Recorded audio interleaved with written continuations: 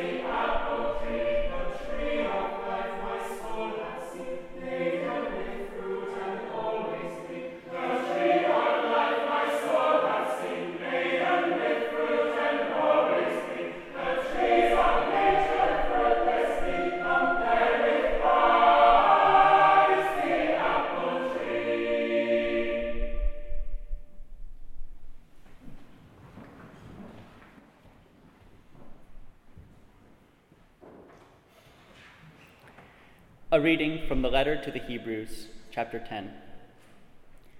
Let us not neglect our meeting together, as some people do, but encourage one another. Well, it's good to finally talk to you all.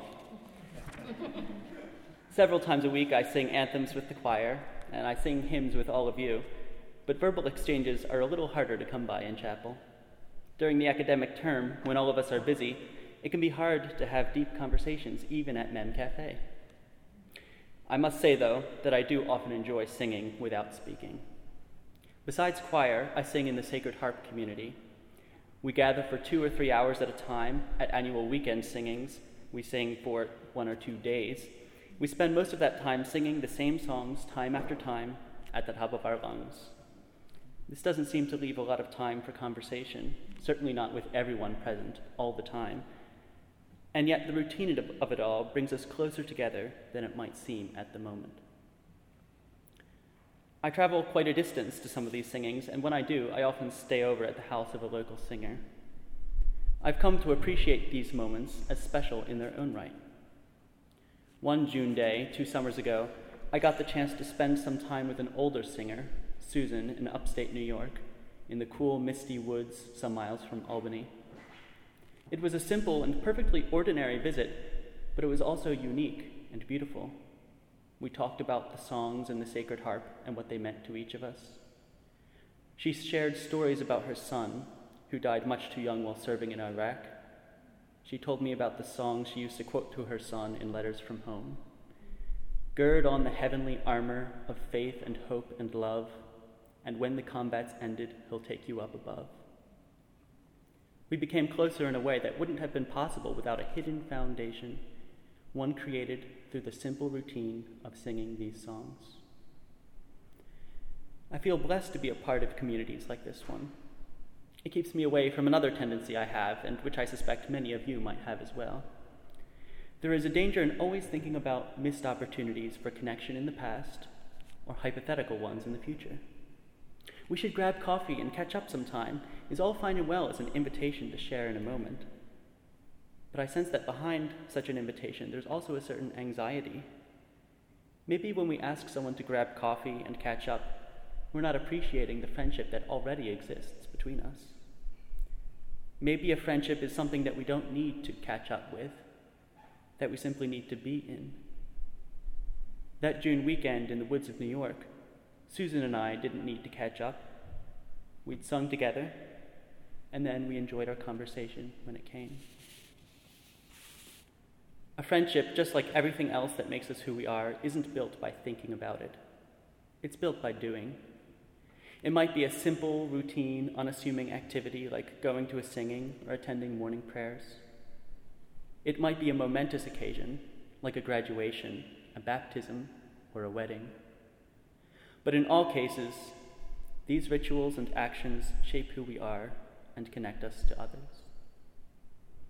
So live in the unrepeatable moments of your life and appreciate that each one forms a part of who you are. Let us pray. Eternal and loving God, you took on flesh and entered time. You spent time with those you loved.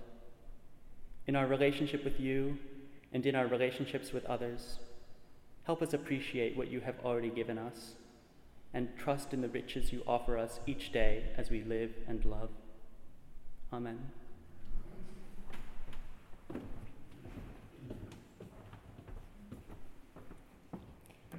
Will you please join me in saying the Lord's Prayer?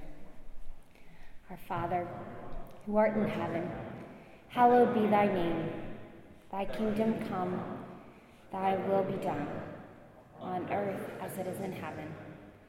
Give us this day our daily bread, and forgive us our trespasses, as we forgive those who trespass against us.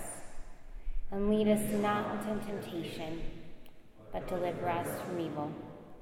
For thine is the kingdom, and the power, and the glory, forever and ever. Amen. Please stand as you are able to join in singing the hymn, My Soul, Awake and Render, hymn number 36 in the Crimson Harvard Hymnal.